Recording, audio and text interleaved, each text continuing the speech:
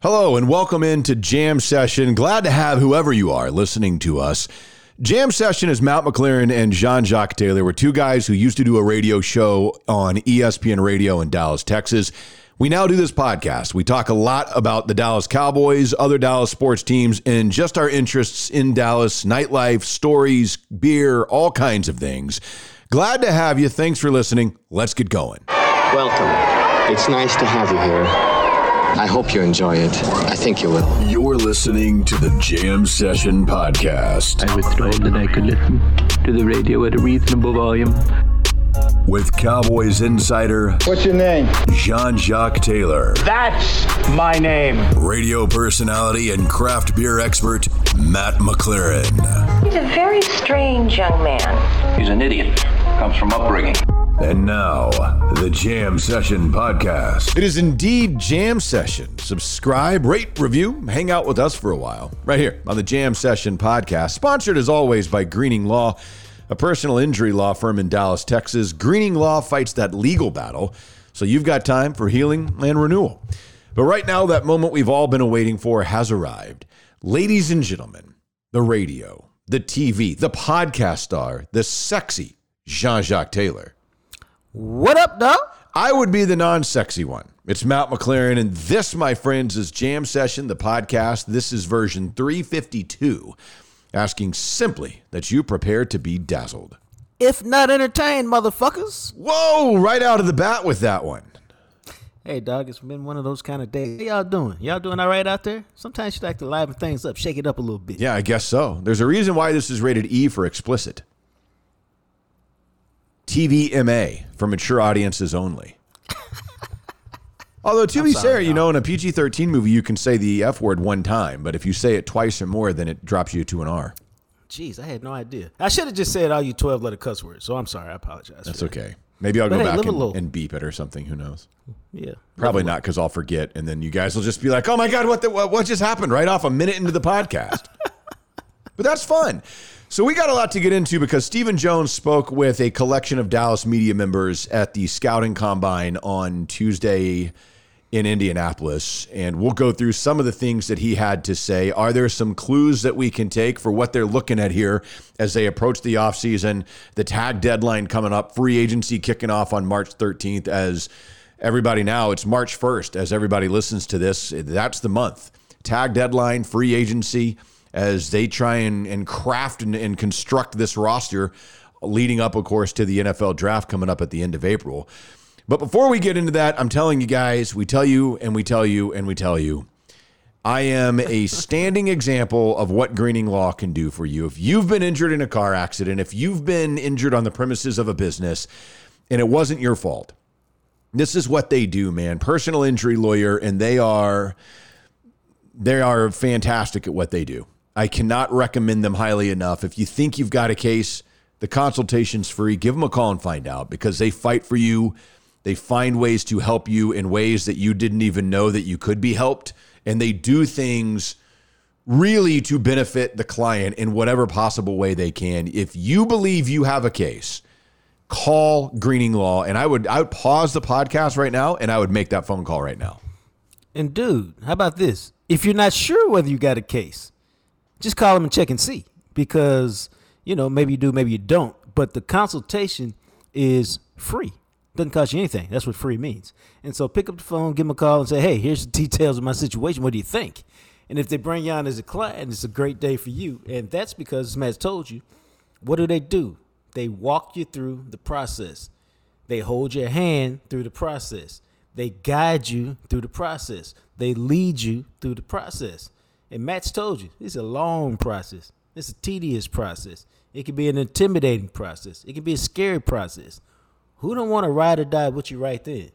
I mean, there's no Billy without the kid. There's no John without Wayne. There's no you in the case without Green Team. Well, that was awesome.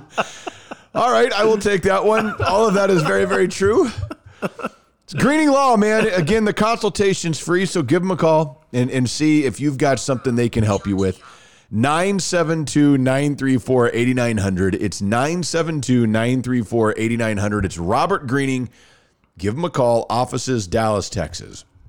So we embark here on the pod, and Stephen Jones, I love when he speaks because I like listening to what he has to say more than Jerry at this point, because Jerry will just say stuff, and who knows, it's so hard. He just, he loves Zeke, and you can ask him, well, you guys going to have to get rid of Zeke. Oh, I love him, and you don't get anything. And Stephen will ask, to me, you can read in a lot to what Stephen says. Because yes. I think sometimes he tells you things without flat out just telling you things. And he kind of gets how to do that at times. And you can kind of read between the lines of some of the stuff that he will say from time to time. So he spoke today at the scouting combine up in Indianapolis, and he addressed a bunch of different things. And I pulled some of this audio. Some of this is from John Machota. Some of this is from the Dallas Cowboys. Just a variety of different audio clips here. But I wanted to start off because Chill asked him point blank if allowing Mike McCarthy to determine that he was going to be the play caller speaks to the team's belief in Mike McCarthy, and this is what Stephen Jones had to say. Absolutely. I mean, Mike, obviously, for most of his career, he was a play caller. I think he may have given it up briefly, one point in time, but, for the most part, he's been the play caller, and he was the play caller for his tremendous success he had in Green Bay. So y'all are all in on Mike. Absolutely.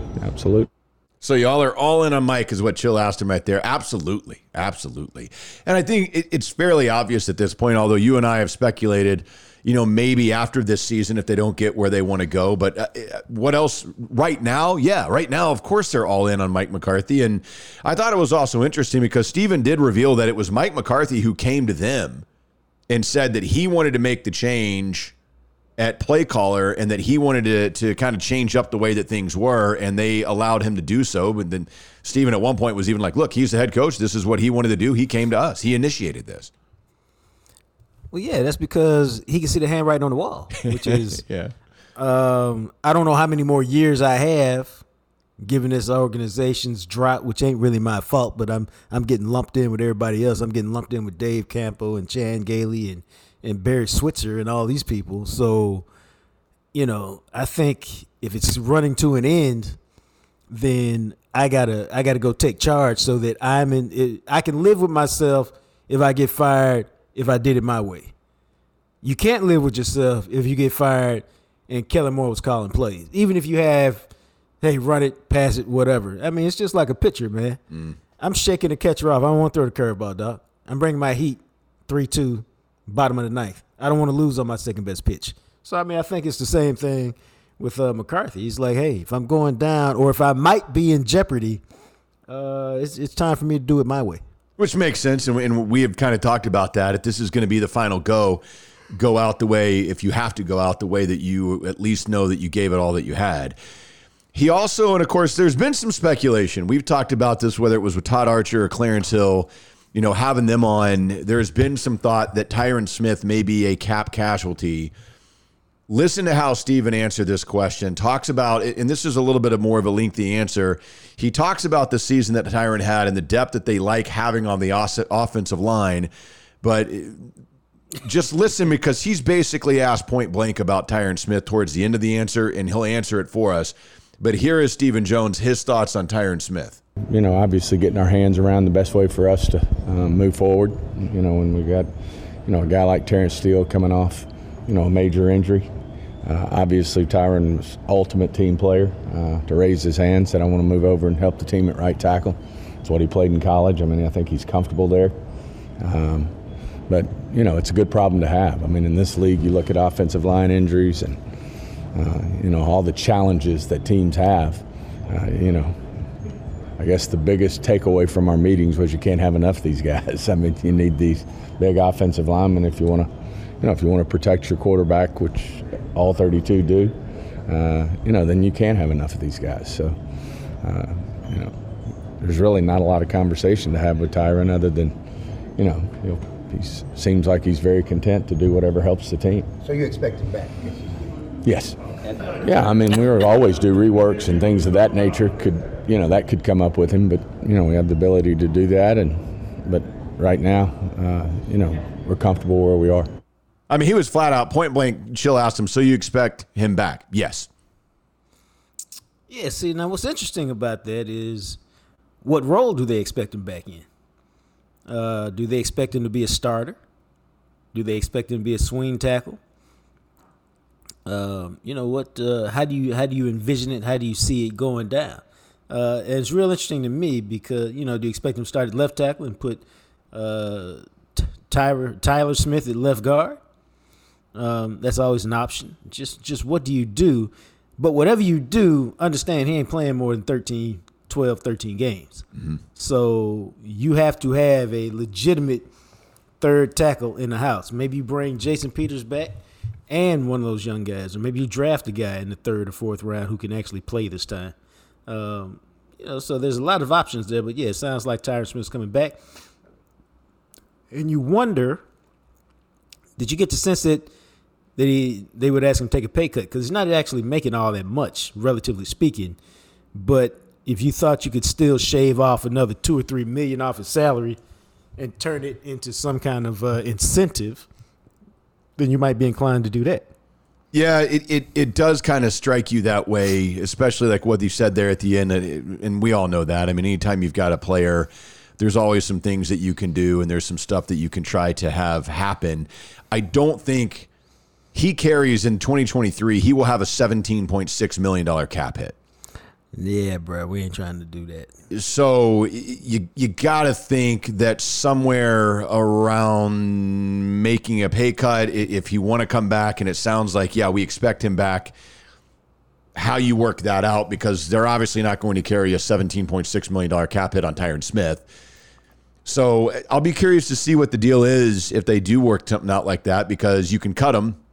It's $8 million dead cap, but you would clear $9 million and some change in cap space.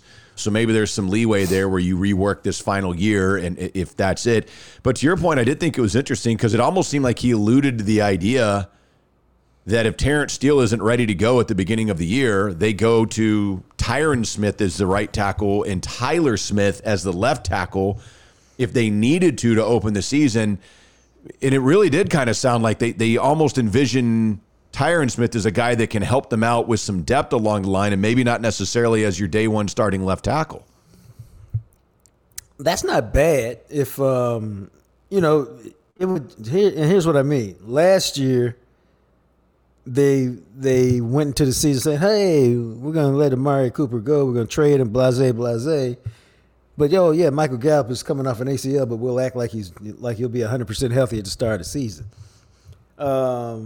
And so you got burnt by that because he was never really healthy. So it would be smart to say, hey, Terrence Steele's coming off this injury. If we got Tyron over there, we don't even have to rush Terrence back. If you're not ready to start until week 8 or week 9, cool. Just be ready to start when you start. Because why? We know at some point Tyron's going down and we'll need you. And if it happens in week 9 or week 10, then fine. You can come in and start right then. And if you're healthier, then you can compete with Tyron and see if you can beat him out. Yeah, so the conversation continues, and these next 3 cuts are all kind of centered around the running back position, and that's the draft, Zeke, Tony Pollard, and how they want to handle this. So first, let's go into the Zeke Elliott, Tony Pollard, the tag question. And this is kind of a double answer here, and you'll hear some of this is Jane Slater's there, Archer's there, Machota, Jory Epstein is there, Clarence Hill, Calvin's probably up there. I mean, this core group of Cowboys media that you'll hear some of these voices come in and ask them a couple of questions. But this next cut here is the Zeke Elliott leading into the Tony Pollard question, and here's how Stephen Jones kind of answers that. Those are things that we'll have to, obviously work through as we move forward. I mean, we hadn't finalized any decisions yet in terms of, what that room's going to look like. But Zeke's a tremendous competitor. He's a guy that he's just a great teammate and a great competitor, and a guy that obviously he's making a lot of money. He knows that, and obviously Tony Pollard's up for free agency, so that's a challenge. But we'll work through that. Have you had any discussions with Tony's agent yet? And is the franchise tag no, on the table for you guys? But we will this week. We'll be visiting with, all the guys who are free will be visiting with, most of their agents. It's not out of the question, but we certainly hadn't determined whether we'll do that or not. More than likely, we'll use our tag, though. Not necessarily on Tony, but we'll use our tag. I thought that was really interesting right there at the end, how he goes, well, more than likely, he was talking about Tony Pollard. He literally goes, more than likely we'll use our tag, though. Then he pauses, and it's almost, he's like, well, I mean, not necessarily on Tony. Like, oh, okay, Steven, sure. Yeah, I was like, I don't know who else there is. I can't see you paying Dalton Schultz $13 million. No, and you're not going to. I saw somebody, potentially, what if it's Donovan Wilson, which would, the franchise tag on that position is like 14.5. Nah, bro. Yeah, so I think he kind of let a little slip there, Steven did, and he caught himself and said, not necessarily on Tony, but I mean, come on. I mean, they're going to try to work with Tony, and if they can't, they will tag him by March 7th, and they'll move from there. I also thought it was interesting, and when he talked about Zeke, he complimented Zeke as a tremendous competitor. He's a great teammate, and then he goes back and he goes, a great competitor. And I just want to listen to that key phrase, because I wonder if that's like his crutch compliment phrase.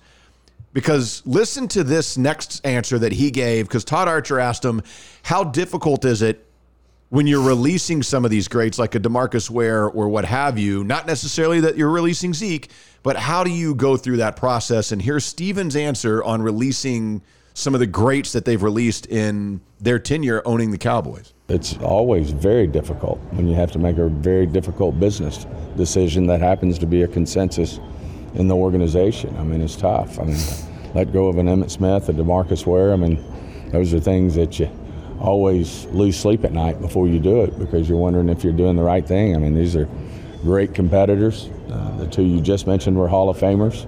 I mean, you always second guess yourself when you're letting go, those type of players. But sometimes great competitors. I mean, that's his hey, they're great competitors. What do you think about Zeke? Great competitor, tremendous competitor. Maybe I'm reading a little bit too much into that, but the fact that it was back-to-back like that, I thought it was interesting that I don't want to say anything about Zeke, but I'm going to compliment him, and my compliment to him is the same compliment I'm going to give to past other guys that we released that we thought were in the same situation. Well, I mean, I just don't I think it's, dude, if you can release, Troy Aikman got waived. Yeah. Dez is another guy, Yeah, not that he's a Hall of Famer like DeMarcus Ware or Troy Aikman. No, Emmitt Smith, DeMarcus Ware, it happens, bro. And it happens all over the league. I mean, this is not unique to Dallas. It happens all over the league. And if you're going to keep your franchise competitive over a long period of time, you got to make these tough-ass decisions, bro.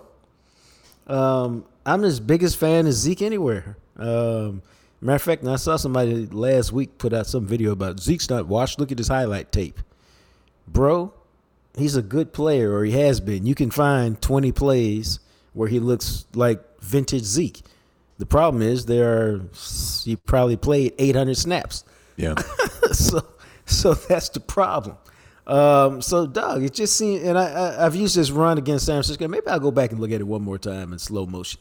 But, it just seems to me like it's done, man.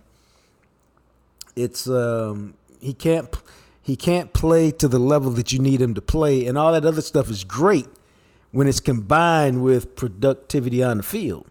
When it's not productive on the field, I mean, all the great teammate, great competitor just falls short because you need more as a player.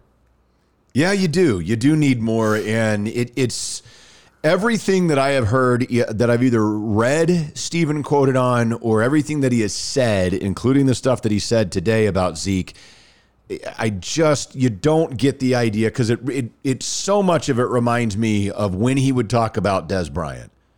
And he is that guy. He's not going to rip him. He doesn't. There's no reason to. Right. But he will answer any of these questions about Zeke of, hey, he's a tremendous competitor. He's a great competitor. That type of thing. And we're going to look at this and see what we've got. And he's basically just describing to you as, we're not bringing him back, but I'm not going to say that ever in the media. And we don't want anybody, and we especially don't want to say anything that Zeke could read as an insult, because we really do appreciate the dude for the last several years. Right. And, this happens, man. Ain't nobody's fault. It's just what it is sometimes, bro. And you got to come to grips with it. It's life in the NFL. So he was also asked, staying with the running back thing here, and we were talking about this the other day with the projected mock drafts, that there are those out there who think the Cowboys could go for a Bijan Robinson in the first round if he were to make it to 26. So Steven was asked about drafting running backs in the first round, and here's his answer. I think it depends on what part of the first round. And if you're up there in the top 10, I mean, it's hard to take them there. You definitely, if you're taking a player in the top half, you're hoping you got a player that's going to be here 10 years. And it's tough for running backs to last 10 years. There's not many Emmitt Smiths or guys that play that long. Has that philosophy switched since Zeke? I just think it's hard. I mean, we thought Zeke obviously did an amazing job for us. He came in right away and was dominant and helped us win a lot of football games. So I don't second guess that one, but it is hard. Like I said, it's hard for these guys to play 10 years at a very high, at a real high level. See, even then, man, I thought that was interesting because it sounded like he was going to talk about Zeke in the past tense, and then he caught himself and goes back into complimenting him. Oh, no, he talked about him in the past tense. Yeah, he got him in the past tense.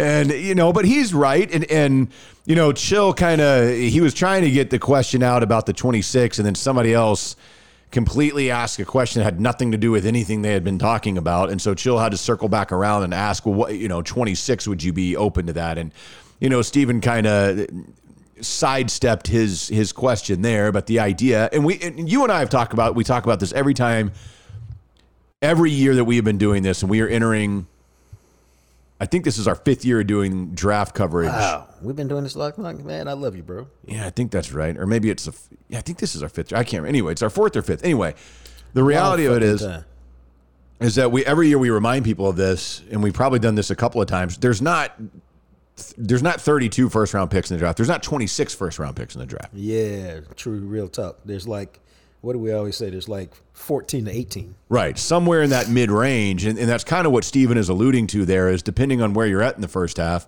that maybe that is a new cautionary tale for as long as the Jones family owns the Cowboys, that they'll look at this and go, well, we took Zeke with the 4th overall pick, and it was great for a couple of years, and then it was kind of like, well, maybe we should have gone in a different direction with that particular selection. And so when you're talking about that, and we've gone through this, what is expected of first-round picks, those are guys that you're supposed to get that second contract. Zeke got his, probably not at the time or to the level that the Cowboys were hoping that it would happen, but it happened. I don't know. I think it's an interesting conversation of those 14, 16, 18 true first-rounders. When you look at how many different running backs are in the NFL that have had success that are nowhere near being drafted that high, the value it really just is not there. What we talk about all the time is what you just mentioned, which is value. You can take him there, but is that the best value? You can do a lot of things, but is that the best value? And so the draft is always about value, man. Now, you don't want to pass up a great player, but let me tell y'all all this. This is real talk. Anybody you draft in the 20s, you don't know is a great player. Okay? Check this out. That doesn't mean they can't develop into a great player, TJ Watt. Nobody knew he was a great player because if they did, Matt, what? He would have been available at 28. Exactly. I mean, I'm just telling y'all. So anybody you draft at that part of the draft, you take at that part of the draft in the 20s, even Dez Bryant. Now, he had a little issues, but so he fell. But for the most part, you're taking guys and you're like, once a first round pick, hopefully he is what we think he is. It's not like guys you take in the top 5 or the top 10 where you're getting probably the best corner in the draft or the best receiver in the draft or the best lineman in the draft. You expect that dude to be a beast. So, you can take a risk in the 20s at a position because the value isn't the same as if you take him in the top 5 or 10. That's why we talk about quarterbacks. You take a quarterback in the top 10 and you say, hey, we're not going to start him. Well, the first time Matt throws an interception, they're like, put Taylor in the game. Let's see what the young guy can do. You take Taylor at 27, Matt throws an interception. Maybe he'll get it together. He won't throw one next week because there's no expectations per se for the 27th pick as it is compared to the 5th or the 6th pick. Exactly. And Steven basically kind of tells you it's not – I'd be shocked if it's a running back in the first round. I'd be shocked. Now, that being said, there are some other things that he had to say. So we move from the running back conversation and we move into, you know what, before we move into the Dak stuff, let's talk about the wide receivers. Yeah. And you and I think everybody, we've had Archer on, we have Chill on the podcast. In reality of it is, we all think, look, you have to address wide receiver. Something has to be done. Does Stephen Jones agree with that? Here's what he said about wide receivers. I think we got a solid group. I think Michael Gallup has a great chance to take the next step in terms of, what he can do. Coming off a major ACL, I think it's pretty typical. The guys improve from the first year to the second year. There's usually a jump, and I fully expect Michael to do that. And then I think we've got a good competitive group after that. Will we look at maybe improving it? Absolutely. I think it's fair to say that we're looking hard at it in terms of what we ultimately want the room to look like. You think? Yeah, okay. So whatever that means.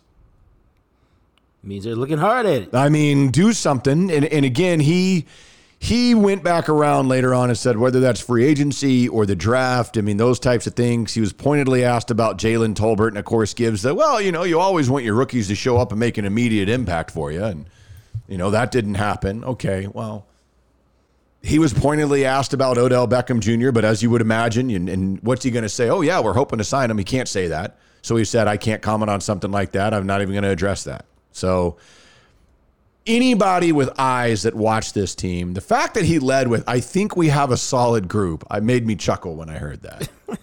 I was like, no, you don't. You can't look at this group of wide receivers and think you have a solid group of wide receivers. No, not as currently constructed. Perhaps down the road, but not as currently constructed, bro. And it ain't even all that complicated to me. What they need to do. They need to add weapons, man. However they get them, free agency, the draft. It's a talent acquisition business, as they tell us, and so that's what needs to happen. It's all about talent acquisition, bro. And they got to get it done. They do, very much so. So before we play the next couple of clips, which will be Dak-centric, we do need to go ahead and tell you about Freeway Tire Shop because JR and his guys, man, again, if you get frustrated with the Cowboys and you wonder, how do I stand behind this team? They always are just, they're smoking mirrors and doing this and waving their hand over here and trying to trick me. That's why Freeway Tire Shop exists. Because as much as we have to put up with as Cowboys fans, we can go to JR, sit in his shop, and know that the work being done is work that we can trust, work that he's going to stand behind, know that he's offering you a fair price, no matter what it is, oil change, new tires, maybe some serious mechanic work. He does all of that at Freeway Tire Shop, and he does it in a comfortable environment with elite-level customer service. Nah, man, it's all about trust, bro.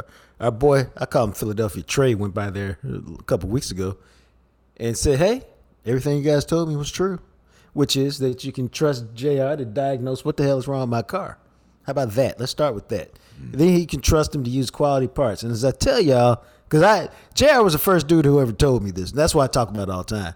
He was like, hey, I can't remember even what part it was, but he's like, hey, you can get this part. It's a little more expensive, but it'll last longer. Or you can get this cheaper part, which is fine, but you'll probably be back sooner rather than later. And I was like, nah, just go get the more expensive one. But that's the first time a mechanic had ever given me that choice. Third, you can trust them to give you a fair price, man. And that, to me, is also a big one. I never mind paying JR because I always feel like that's about what it should cost, and I'm good. Even when he put a new engine in my dude's Challenger, I was like, yeah, that's about what it should cost. It's expensive, but that's about right. That's a good deal. I'll take that.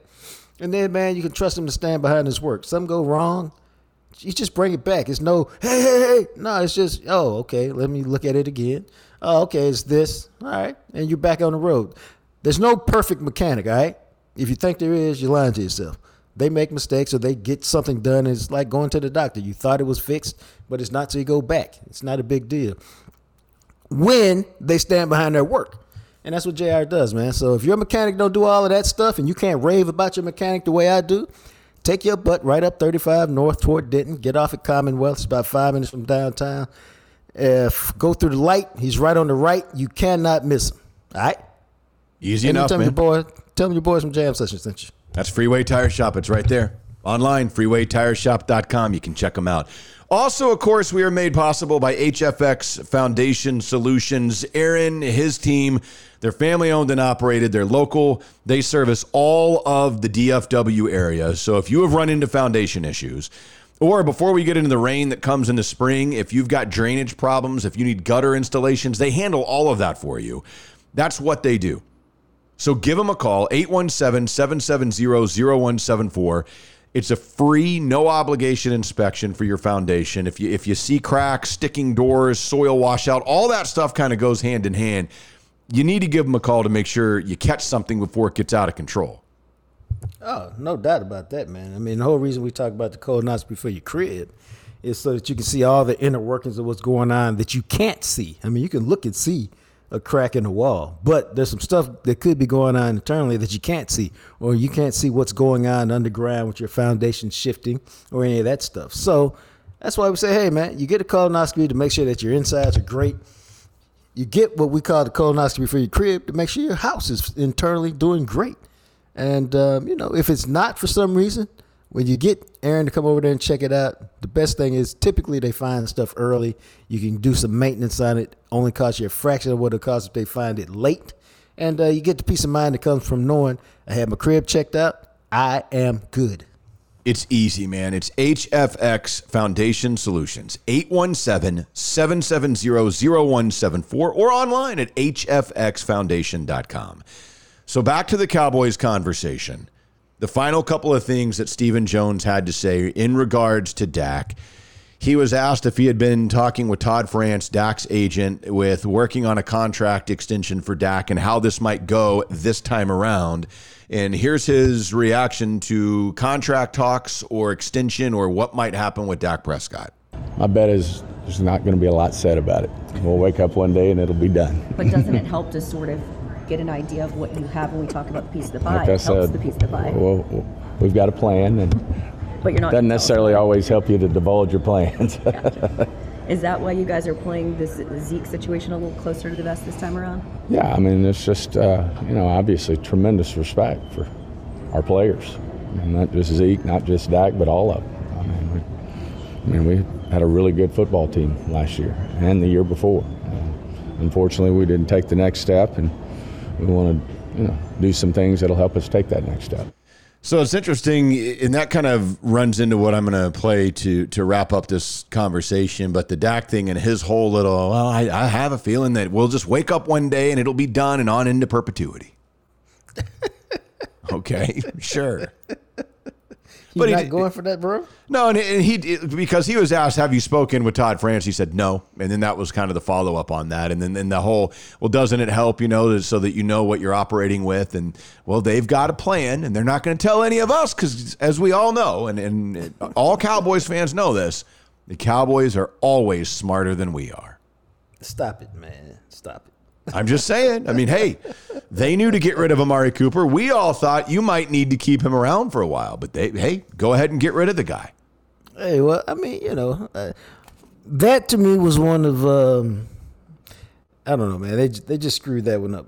I would say, and you got to keep perspective, Matt.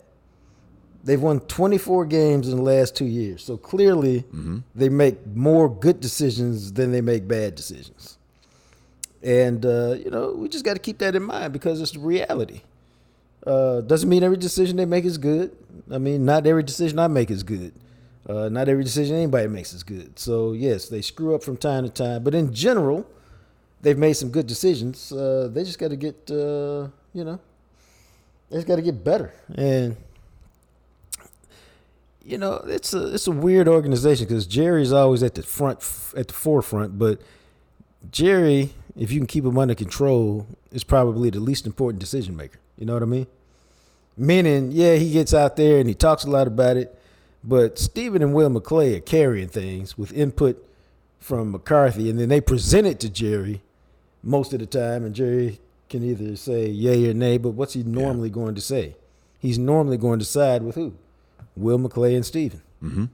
Now, occasionally he gets a burr up his ass about something, be it Odell Beckham Jr. or something else, and you may have to go to the wall and try to convince him it's good or it's bad, depending on what the consensus is. But, Jerry's pretty reasonable. He just likes to get out there and talk about everything. Yeah.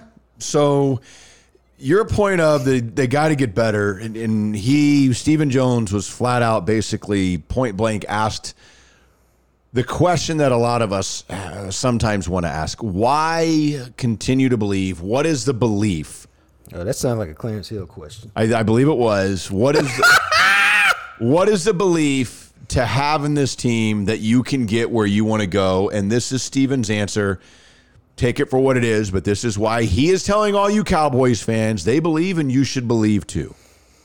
I think the overall foundation of our football team is strong, real strong. And I think Dak, is the ultimate team leader.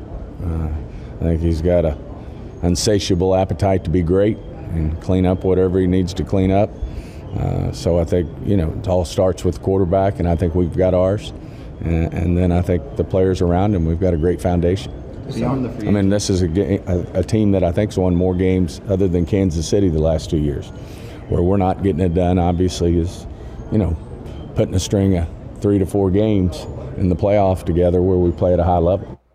So he's telling you right there, for those of you that think that maybe there's a quarterback change coming along the way, that's not happening.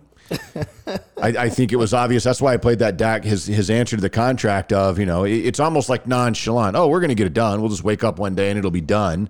And he's telling you right there, that's why they believe that they have this. They got a foundation, and they believe they've got their guy at quarterback. They believe that. We don't have to believe it. We can think how many chances you want to give the guy, but they believe that Dak Prescott can get them where they want to go. Yeah. And, man, I've been pretty consistent that Dak, again, I ain't breaking no news here. Dak didn't play good last year. I don't think anybody's going to dispute that. But last year goes against his history as a player. And so now this upcoming season is all about, are you going back to who you've been, or is this some new Dak? I tend to think he's going back to who he's been. He's a prideful player, and he's been a good player. And there was nothing about last year's performance that reminded me of anything I'd seen from Dak before. So sometimes, and this is real, man, even though people want to act like it's not, sometimes you have a career year in a positive way. All right? Mm-hmm. Sometimes, my brother, you have a career year in a negative way. But it's not who you are. It's, I had an awful year. It is what it is. I'm going back to being my normal quarterback self now. We better hope so, and the Cowboys are hoping so too. And so all of that kind of gives you a little bit of insight of where the Cowboys are thinking, what their thoughts are, at least with some of those questions moving into free agency. They're going to try and figure out a way to, as we have been imploring them to do, improve this thing around Dak, and hope that, as you were just talking about, that year was an anomaly and he's going to settle somewhere towards the mean, which is a quarterback. And again, even the year that Dak had last year, they still went to the divisional round of the playoffs. Yeah. I mean, you think about that. I mean, does he need to improve? Yeah, he does. We all think that. You got to hope you can bust through at some point, but you got to put some pieces around him, which basically kind of sounded like that, what they think. And it's hard to disagree. I mean, the salary cap, as Todd Archer will tell you, is a myth that you can basically do what you really want to do, which we've tried to tell you guys that a million times. And no, it isn't. You can only do that. Well, you can kick the can as far down the road as you want. At some point, you typically decide whatever we were trying to do didn't work out. And right. So this is the year where we probably just need to hit the reset button and we'll eat it all at once. Right. And what I'm saying is the Cowboys basically did that many years ago when they hired Dave Campo. They're like, they got rid of Chan Gailey. They said, our team is not really in a position to compete, so we're just going to do all our salary cap stuff now, reset it, get it back right, build the team back right, get rid of all the dead weight, the dead money, and all that stuff. And Camps, we're going to pay you, let you be a head coach, and you ain't going to never get another head coach job. So you take this 15-33 record and this money we're going to give you and be good. Yeah, and you clean up your cap situation. And, I mean, that's why the Cowboys, when he talks about their foundation, he's right. If you believe, and you can laugh at this, you don't have to agree with them, but just seeing it from their side, if they believe they've got the quarterback, you got a number one wide receiver in CeeDee Lamb. You've got what looks like a plug left tackle for future for the next decade in Tyler Smith. You've got a couple of guys defensively, whether it's Diggs, obviously Micah Parsons, that you believe you can continue to build around, that you want to keep defensively. So, yeah, there is a solid foundation. Now it's a matter of how do you find those guys like the Malik Hookers, the Donovan Wilsons of the world that come in, hopefully a healthy Michael Gallup, a Tony Pollard that you get in the fourth round that can come in and give you a little something. How do you find those guys that flash for you for a couple of years that accentuate the foundation that can get you over the top? And they've got to add to that. But that's their goal, their desire, as much of as for all of us for this offseason. So the other thing, and this is not Cowboys now, but we'll move on. I saw this today, and this blew my mind. There are currently, as you guys are listening to this on March 1st, so we're 12 days away from the beginning of free agency. There are currently 23 free agent quarterbacks. Wow. With starting experience of some sort in the NFL. And when I say that, I mean guys that have at least started a game. That list goes all the way from Lamar Jackson, who's going to get tagged, I think, Daniel Jones, who very well may get tagged as well. But listen to some of these other names of free agent quarterbacks that are out there this offseason. Geno Smith, Derek Carr, Carson Wentz, Jimmy Garoppolo, Baker Mayfield, Sam Darnold, Marcus Mariota, Jacoby Brissett, Taylor Heineke, Teddy Bridgewater, Case Keenum, Mason Rudolph, Joe Flacco, Andy Dalton, Mike White, Gardner Minshew, Jarrett Stidham, Blaine Gabbert, Chase Daniel, Cooper Rush. Now, obviously, some of those we chuckle about, but guys that have at least started a game in the NFL, this is such a fascinating offseason of quarterbacks, because add to that the four dudes that are going to get drafted in the first round. Add to that Aaron Rodgers, who's very likely to get traded. Even a potential like a Zach Wilson, who was a number 2 pick in the draft a couple of years ago, who's likely to get traded. A Ryan Tannehill, who there are a lot of reports out there that the Titans would be willing to move on for him. Same with the Saints and Jameis Winston, depending on how they do the draft. I mean, it is wild to see the names that are at quarterback. There's only so many spots to go around. Half the teams in the NFL easily already have their guy. This is a really, really interesting upcoming draft of a team like the Panthers, for instance. And maybe it's not the Panthers. Maybe you got to be a little bit further out than the Panthers. But the Panthers are sitting at 9. If you're Carolina, do you take what it would cost to go from 9 to 1 to trade with the Bears, which is a couple of firsts, probably a couple of seconds, and some? Do you trade that draft capital to go up and get a Bryce Young, who you believe in, to bring him onto a team that already wasn't any good, and now you've traded away a lot of really high draft capital? Or do you try and go out and see if one of these random-ass dudes on the market can do something for you in the next couple of years? I mean, let's keep it real. One of those random-ass dudes isn't going to do anything for you. Yeah, pretty much all the names that I listed, outside of Lamar Jackson, all those names that I listed, Derek Carr is probably at the top of that heap of what I consider bridge quarterbacks, where you may not be a team, and I don't know what range you've got to be in, and maybe it is Carolina. And the point being, we can't give away all this draft capital, because if we ever get a chance to draft up high, we're going to give away. Somewhere it makes sense where, we can't get up to get the quarterback. We can't trade to 1 or 2. It didn't happen for us, but we're going to have a quarterback. Do we ride with this guy and just see if we can luck ourselves into a top 5 pick at some point? Now, I mean, I think it's just me. You just got to have a plan. It kind of, it's 2 ways to build it. Number one, you can build it where we're going to build the team. Don't worry about the quarterback. We're just building the team, and then we can slide a quarterback in there. Or then that's the year where we'll use all our draft capital, whatever it is, to try to find a quarterback. Yeah. Or you can say, now the hardest thing to do is get the quarterback. Let's get him while we got him on this rookie contract. Let's be trying to make it happen. and see if we can build the team around him at the same time. And bro, it's there's pros and cons to each method, and there's a lot of ways to get it done. You just got to get it done. Yeah, you got to get it done, but it's such a crowded ass quarterback market, and I'm kind of curious. Do you think that they bring Cooper Rush back, or do you think that he'll try to go somewhere that he can compete more for a starting job? Well, that's two different questions. Would they try to bring Cooper Rush back? Yeah, because he's a calming influence. You know now that he can play, and if you got talent around him, he can put you in a position to win. So that's the Cowboys' answer. The Cooper Rush answer is, well, hell yeah. You're always trying to be a starter. Why would I want to make $1 million a year where spare backups are making 10 and 15 and 20 million? So, yeah, I want to go play and compete for a job. If I'm Cooper Rush, I'm trying to find a job. Problem is, I really think Cooper Rush is a backup quarterback. I don't see him as a starter. Yeah, I think he is as well. And I think the NFL thinks that because he's been able to be claimed by anybody multiple times in his career, and nobody seemed to care. And I'm okay making $1 million and waking up and feeling great every day.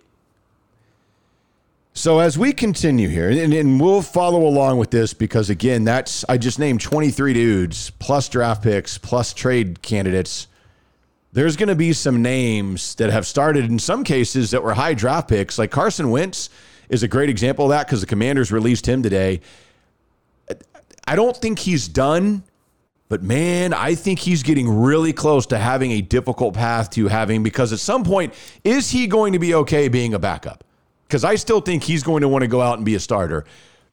This will be, whoever takes him next, that will be his fourth team in 4 years. From the Eagles, who didn't want him, who got him to the Colts, who traded draft capital for Carson Wentz, who decided, whoa, that we can't win with this dude, who sent him to Washington, who immediately after 1 year, like, whoa, we can't win with this dude. And now a fourth team? Come on. Dude, I don't think he's a starter anymore. I think he's moved into backup territory. He's had several cracks to be a starter, and he hadn't even lasted. I mean, he's a year later. They're like, nah, bro, we good. Yeah. So no, I don't think he's. Well, let me put it like this: who was the quarterback? Who was the coach when he got drafted? Doug Peterson. Yeah. All right, so they got a quarterback in Jacksonville. So, yeah, I just think he's done, man. And I think the issue is twofold. I think his physical skills have diminished because of the injuries. Like, he looks to me like a guy you could do what's the word I'm looking for? You could do like an oral history on that run he had where he broke his hip or broke his knee, where he's trying to bulldoze into the end zone, because that changed the trajectory of his career. He was like on his way to being an MVP and some other stuff. He tore his knee up, and he ain't really been the same since. But there's something else about him, man, which you hear from just about every team he's been on, which makes you think, it's probably true. I don't want to say he's a douchebag, but I'll say there's certain people who are just awkward and not likable. And it sounds to me like he fits into that category. And that's a hard thing for a quarterback to be, because typically guys like to ride for the quarterback. I mean, what do we talk about all the time? Like, players on the Cowboys ride for Dak Prescott because he's a genuinely good guy, and they would like to see him do well and succeed. So because he gets it, and apparently, Carson Wentz just doesn't get it.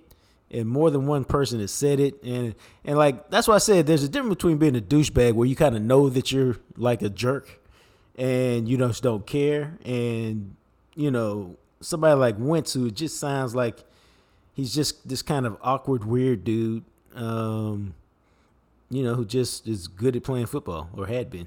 Yeah. And you brought up an interesting point where I wonder if at this point of his career, 30 years old, if you go to the guy that you originally had success with, I mean, obviously Trevor Lawrence is the established starter, but if you just decide that, okay, I'll chase Daniel this thing, I'll hold the clipboard and I'll be the backup in Jacksonville behind Trevor Lawrence.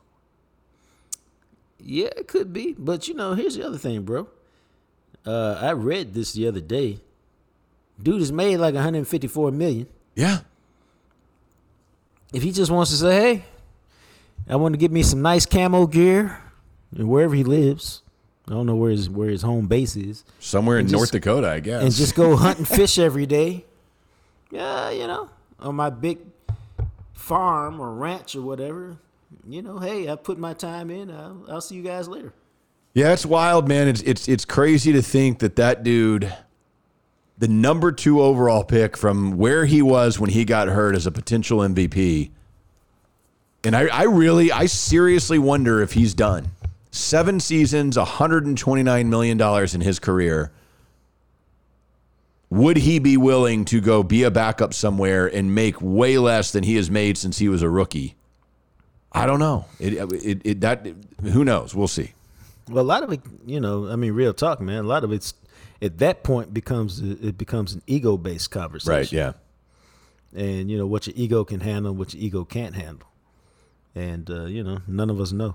The curious case, because on the same day, because keep in mind, not only was Carson Wentz released, but Marcus Mariota was also released by the Atlanta Falcons. And, of course, he was the number 2 overall pick in 2015. Carson Wentz was the number 2 overall pick in 2016. And you have seen now Marcus Mariota go from the Titans to the Raiders to the Falcons for a season. And if a team picks him up, he will be on his, I guess technically that would be what? Because he was with the Raiders for 2 consecutive seasons. So he'll be on his 4th team in 5 seasons if somebody picks up Marcus Mariota. Another guy who, for whatever reason, it just never worked for him either. I'm a little more surprised by him because nobody says that he's a douchebag. Right. He's just, that just goes to show you how hard it is to play quarterback in the NFL, man. Because this guy was the truth coming out of Oregon. Like, oh God, Mariota, he's a dual threat guy. He can run it, he can throw it, he can this, he can that. It's just hard to succeed, man, because sometimes, as I've told y'all, it ain't just about you. Like he started off in the Raiders. Is there a more dysfunctional organization for the last 20 years in the NFL than the Raiders? And so when you're in that dysfunction. Well, he started with the Titans. He was with Tennessee for 4 seasons, 5 seasons before he went to the Raiders. Well, that kind of screws that up. No, but he could never really stay healthy. I mean, he missed, I don't think he ever played a full season. He always missed at least a game or 2 and was banged up. And I mean, people forget in 2017, he took him to the playoffs. He won a playoff game. It's, I've learned this over the years. It's hard to be consistently good at professional sports. A lot of times we're quick to say, and I've been one of the quickest to say it at various times. Oh, this guy's going to be great. This guy's going to be great. Man, it's all about longevity when we talk about great. A lot of guys can have a great. Dez Bryant was easily top 3 receiver in the National Football League for 3 years. But that was it. Yeah. It was 3 years and you couldn't do shit with him. You could not do anything with Dez Bryant for 3 years. He was literally one of the best in the league. But other guys were just like Dez Bryant, but they did it for 10 years. You know what I mean? Yeah, man. It's wild. So that longevity piece, man, that's what it's all about. It's also weird when you look at it, the run of quarterbacks for a few years. You can go back if you want to really the year before that. Well, I guess we were just talking about 2015. So, yeah, I mean, you can go to 2015 and you sit here, even if you wanted to go back to 2014, quarterbacks drafted in the top 3. In 2014, Blake Bortles. Meh. 2015, Winston and Mariota go 1 and 2 overall. Meh. 2016, Goff and Wentz go 1 and 2 overall. Now, Goff did play in a Super Bowl, but still, meh. And that's like, whatever. 2017, Mitch Trubisky goes number 2 overall. Bust. Damn, bro. 2018, Baker Mayfield 1 overall, Sam Darnold 3 overall. Exactly. 2019, Kyler Murray, okay, number 1 overall. He's been solid, I would say, but still, he hadn't won anything. Hadn't done anything, quite honestly. So I was gonna say, like I'm not co-signing on Kyler Murray. And it's not because he blocked me on Twitter. I'm just like, So that gets you all the way. So all those drafts in a row, until 2020 came along and Cincinnati wound up with Joe Burrow. Now, how many quarterbacks is that? That's like 10, right? Yeah, and those are top 3 pick. I didn't even name the other first round. Those are just 1, 2, or 3 overall in the NFL draft. Well, see, that proves my point that I tell people all the time. Okay, Dak sucks. Let's just move on for him and trade, get the number 1 pick. That don't guarantee you nothing, bro. No, man. It guarantees you nothing. You can have the number 1 pick. You can have the top 5 quarterback pick. You can have Bryce Young or C.J. Stroud. And let me tell you this right now. I can see both of them being busts. I'm not saying they will. I'm saying they could. Let me tell you why. I can see it.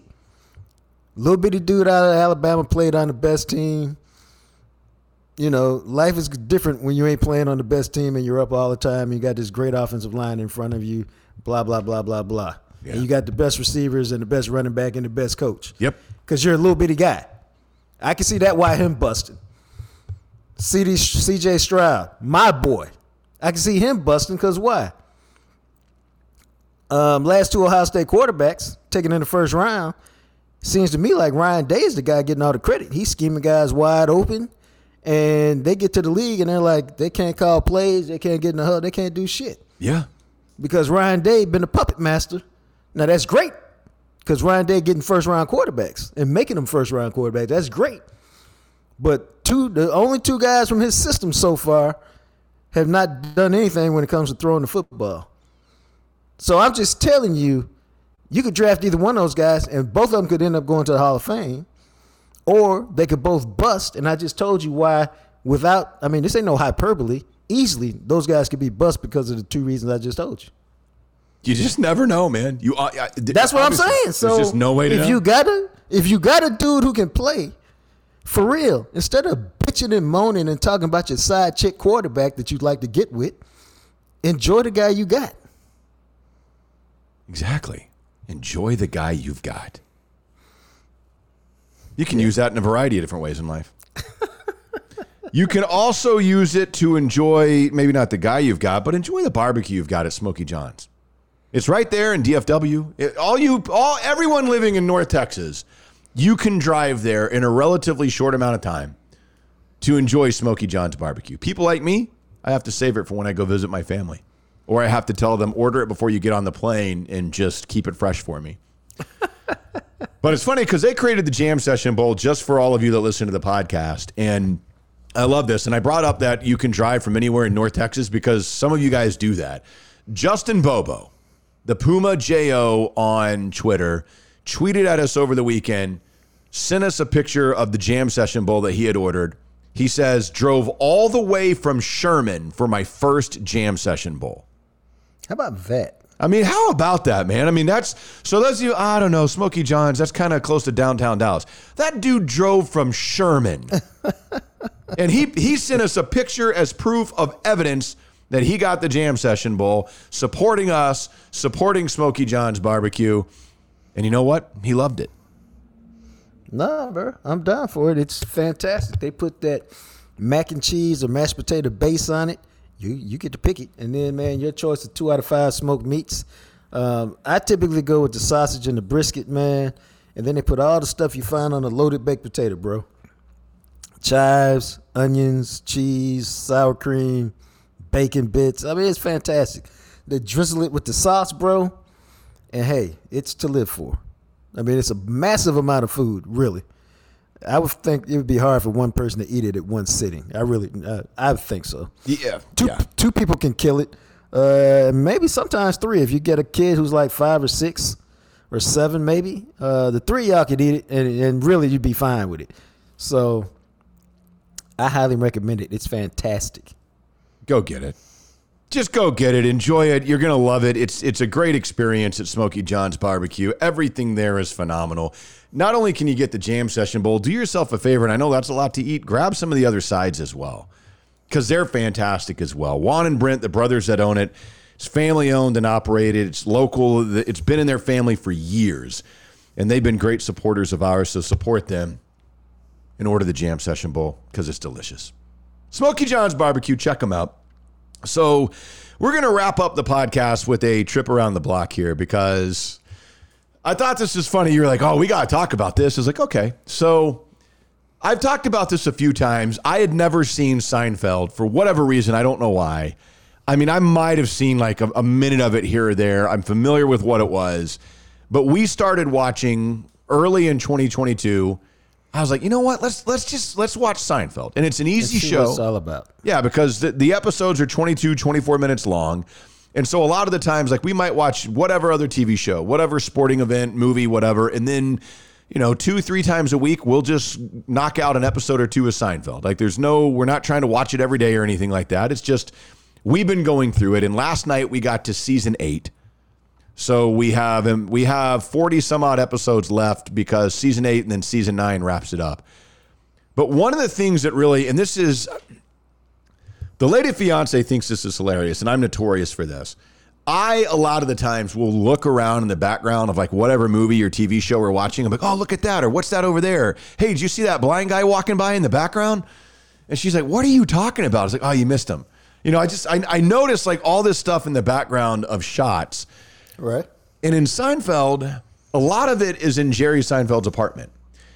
And man, this dude they got to be doing a bit or something or making a joke about it that I'm just unaware of. And I know there's one episode where he talks about his love for cereal, but this dude has more cereal on one shelf in his apartment than and he lives by himself. He's not married. He has like a different girlfriend every episode. So maybe they sometimes eat the cereal too. I don't know. Kramer will come over and sometimes eat some. I'm not kidding you. Yesterday on the episode that we were watching, and it's not like they focus on it. It's in the background. So you got to like kind of pay attention to pick up on the cereals behind him. I counted, I think it was 9 different boxes of cereal on his shelf. 9. That's a lot. For a one single guy. I mean, when you eat cereal, maybe you get, I don't know, 2 different cereals? 3? 9 for one person? And what's weird is they're all over the place. So last night I counted in the episode we were watching, he always has honeycomb on the shelf. Right. He usually has a box of Cheerios, Raisin Bran, Banana Nut Crunch, Fruity Pebbles, Frosted Flakes, Wheaties, and always in every episode, a massive box, the biggest box I've ever seen of grape nuts. Because who the hell eats grape nuts? Not I, bro. So you're telling me this is a dude who likes honeycomb, Fruity Pebbles, Frosted Flakes, which are sweet cereals. Oh, but yes, I love grape nuts. Well, maybe that's a change of pace, or maybe that's for his parents when they rolled through. And in this episode last night, not only were those cereals already on the shelf, he was carrying in a bag of groceries in one scene, and Alpha-Bits cereal was in the damn bag of groceries he was bringing in. I was trying to think about, the reason it was funny to me is I was thinking about my kids when they were growing up. Like I was a big cereal guy probably until I can't even tell you, man. It's probably been 15 or 20 years since I've been a cereal person. And that's because I couldn't figure out why, but it turned out I got to be lactose intolerant. And now that cereal just gave me gas. And then, it's all carb loaded. And so I just kind of phased it out. But I remember for a stretch, man, we would have, because they all liked something different. So we would have a box of honeycomb, and we'd have a box of Honey Nut Cheerios, and we'd have a box of Frosted Shredded Wheat, and we'd have a box of Crunch Berries. I always frowned on that. And we'd have a box of Frosted Flakes. But then there'd also be like 2 or 3 boxes of those because you're always trying to prepare in case one was empty. There'd be a box of Fruit Loops. Yeah. I too frowned upon those. And I think that was all. Occasionally there'd be a box of Apple Jacks, which I was a big fan of. Okay. Because I became an adult and realized I didn't need my mother's permission to buy some Apple Jacks if I wanted some. Did you ever do that, man? Become an adult and go, you know what? Sure did. I can buy this. I don't live at home anymore. If I wanted to buy the biggest box of Apple Jacks ever, I could do that. The other thing I did, man, was I said, oh, I don't have to just eat bacon on Sundays. I can eat bacon for breakfast on a Wednesday if I feel like it. Now, what was your things about when you remembered you were an adult and you didn't need permission? There was a lot of that. There was a lot of probably, especially when I got into college or right out of college, where I used to eat a lot more sweets, I would imagine, and I probably ate way more fast food than I should. But it was probably things of that nature where, I used to really like we didn't eat a lot of sweet cereal growing up. Like we would get Cinnamon Toast Crunch and maybe Trix, stuff like that, but not a lot of sweet cereals. And I think there was probably a time, it was either in college or right out of college, where I used to love Corn Pops, the cereal Corn Pops, and I would just eat Corn Pops all the time. Right. And I'd love to travel back in time and see my eating habits at that point. I mean, there was a time in my life where my late 20s, I got up to 227 pounds.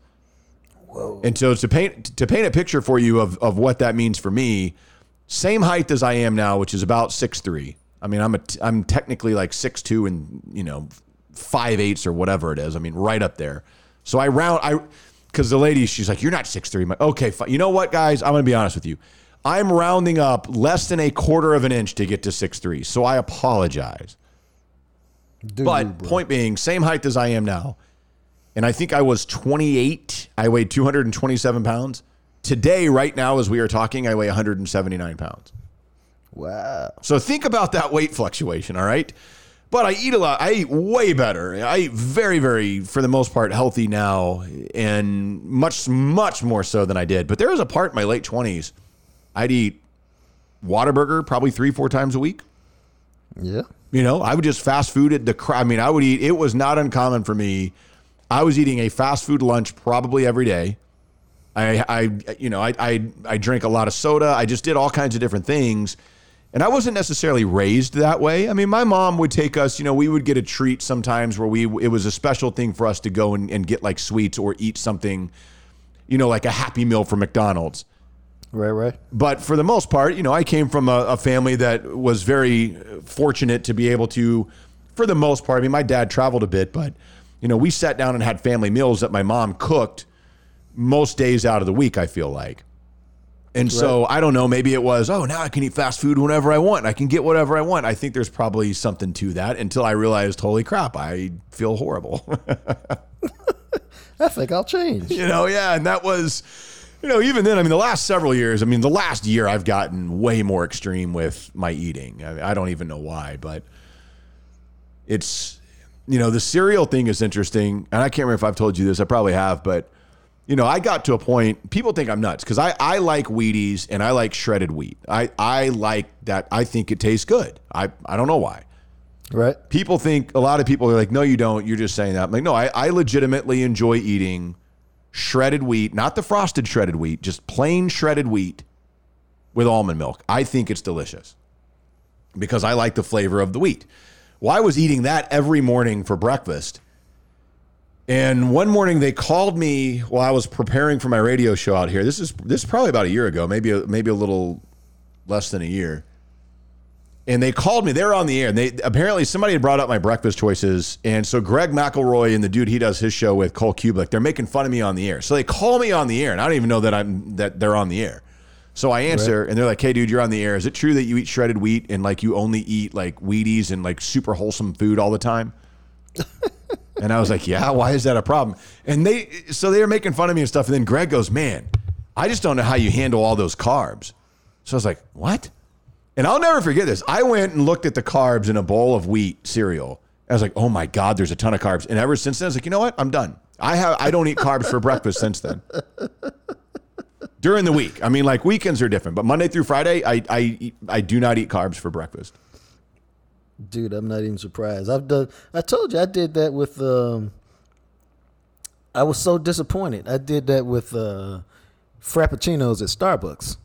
And you might be like, well, duh. No, but I would get like a mocha Frappuccino. Yeah. No whip. I just want I want a coffee flavored smoothie. And I was looking at it one day on an app or something. I said, whoa, why's it got all the sugar in it? It should just be coffee.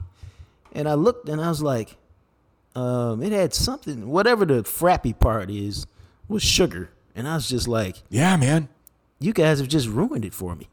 And so that was probably real talk, man, probably about 3 or 4 months ago, and I've probably had 2 or 3 in that time. Whereas before then, in a 3 or 4 month period, let's say maybe twice a week, I may have had 30 of them.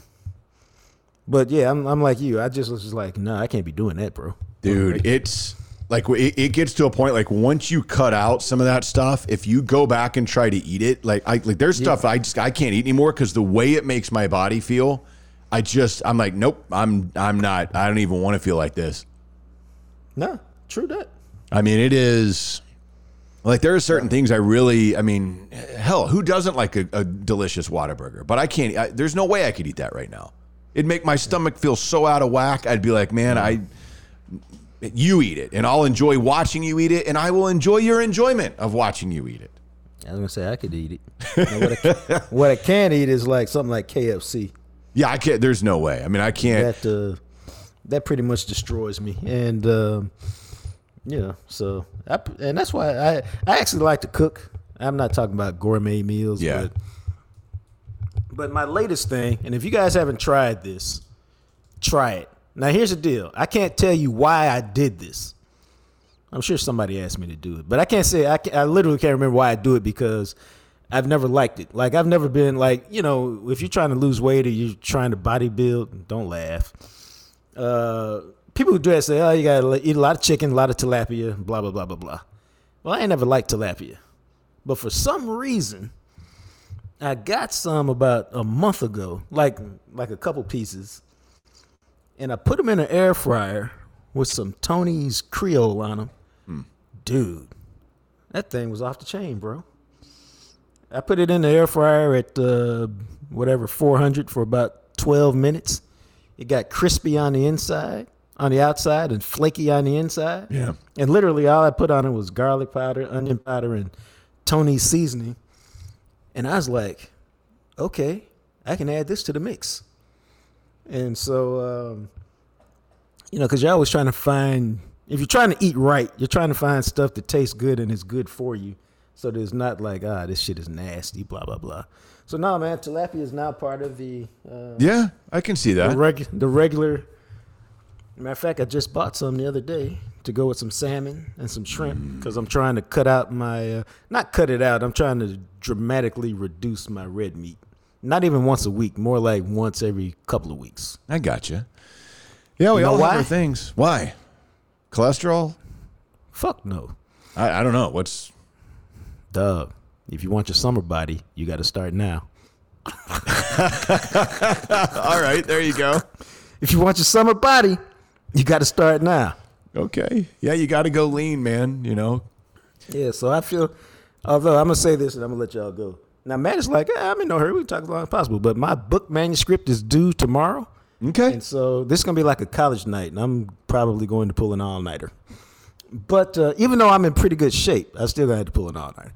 But, dude, because I have been basically living out of hotels and Airbnbs and suitcases for the last 6 months, 7 months, 8 months, I've not gone grocery shopping. And maybe we talked about this a little bit a couple weeks ago.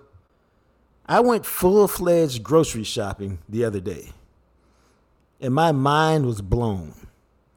Because I'm that guy, this is one of the nerdy aspects of me, not a lot of nerd to me, but this is one. I like to go around the store, pick up whatever I'm picking up, and then calculate it and play the prices right at the register. Nice. I guess, all right. I guess $87, and the actual bill was funny $91, and I get a big kick out of it. That's okay. Hey, I said it was nerd. That's part of my enjoyment of shopping. Sounds fun to me. But the point was, dude, I have not literally been grocery shopping. I've been piecemealing. Like, I go to the store and pick up enough for 2 or 3 days. Again, because I've been going back and forth to Dallas and Jackson and other places. Man, what happened, bro? The bag of salmon that was $25 6 months ago is freaking $32. Man. The egg whites that I get, I know that because that chicken thing, bro, but those egg whites were $8.99. They used to be $7.99. And then it went to $8.99. I'm good with that. All of a sudden, bro, they're $11.99. everything was I was just like, the hell? It is expensive as hell to go grocery shopping. It is, man. It is. It's out of control. I mean, there are times where I'm sitting here going, man, there's only 2 of us. Like, what do we just eat a ton of food? Yeah. I'm like, no, I mean, it's just like normal household products. Everything has gone way up. Yeah, bro. Everything. Like, wow. Across the board. And I don't even eat. I mean, I don't feel like I eat a lot. I mean, I eat a lot of almonds and eggs and turkey and cheese, but I don't know, man. It's it's everything. It's paper towels. It's laundry detergent. It's all these little things that you got to order from time to time. You're like, why? How is this $27? Okay, here's the other thing that set me off. So, again, I'm finally settled. So I'm like, let me get my life back together. So that's why I got my fish and my shrimp, and I got some proteins. And so I looked at my protein powder about 2 years ago because it doesn't really expire. Yeah. I bought some Isopure, which one of my bodybuilder friends told me, this is the best protein because it's got no calories, it's got nothing in it, it's pure protein. I can tell because it's not the most flavorful thing. It's average at best. You can suck it down. But I like coffee-flavored stuff, and they had a pretty good coffee-flavored protein powder. But they said they were going to discontinue it, and I really enjoyed it, and I've been searching for years for a good one. So I bought about 4 of them. They were 3-pound jugs. I bought about 4 of them. That's when I was rolling in money, Matt, because they're about $50 a piece. But that was okay, all right? It was an investment. Well, dude, I'm down to my last one. I just opened it, so I was like, oh, let me just go order another one, since apparently they didn't discontinue it. Dude, I just told you that thing was $49.99 like a year and a half ago. You know how much that thing was yesterday? $75. Good Lord. I was like, what the hell? So I asked my workout partners this morning, like, what the hell is up with this? And they go, oh, no, bro. Protein powder, they got some egg whey or something in there. He said, yeah, I think the cost of eggs is... I said, really? I mean, I don't know. I didn't verify it, but I was just like... I had to double check because there's a big difference between 50 and 75, man. Yeah, that's quite a jump, dude. I mean, I was just like, wow. And that's a little extreme. Yeah. So I didn't get it. I was like, I need to reevaluate, see if I really need it. Yeah, no, there's certain things that I used to get where I'm like, oh, I guess not anymore. Yeah, like, I don't know. You got to cut somewhere, man. I mean, we just can't all keep paying these exorbitant prices. It's insane. No, it's true. That's true. But that's it for us, I suppose. You got to go work on your book. Finish that. Yeah, bro. And then next time we need to talk about why Birmingham no longer has a newspaper. Oh, yeah, we do need to get into that. After 100 and something years, it went away. 133 years. Yeah, which is wild. Yeah. Sad. It is. Yeah, we'll talk about that. Okay. I find that interesting.